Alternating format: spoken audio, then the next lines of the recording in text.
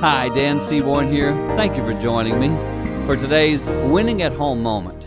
As a parent, times may change, but the issues don't. In other words, when I was a kid, there was no Facebook. My parents didn't have to deal with that. But there were still social issues. The issues are still there.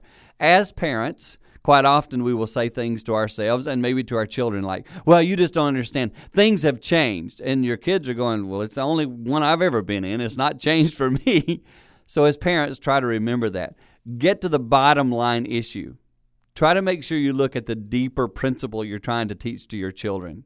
For example, with social issues that we don't want to come across in the wrong way, whether it's on Facebook or in real life, we want to be socially mature people. So we don't say things this way or that way. Normal stuff. That's a little tip as you work with your kids that will help you win at home.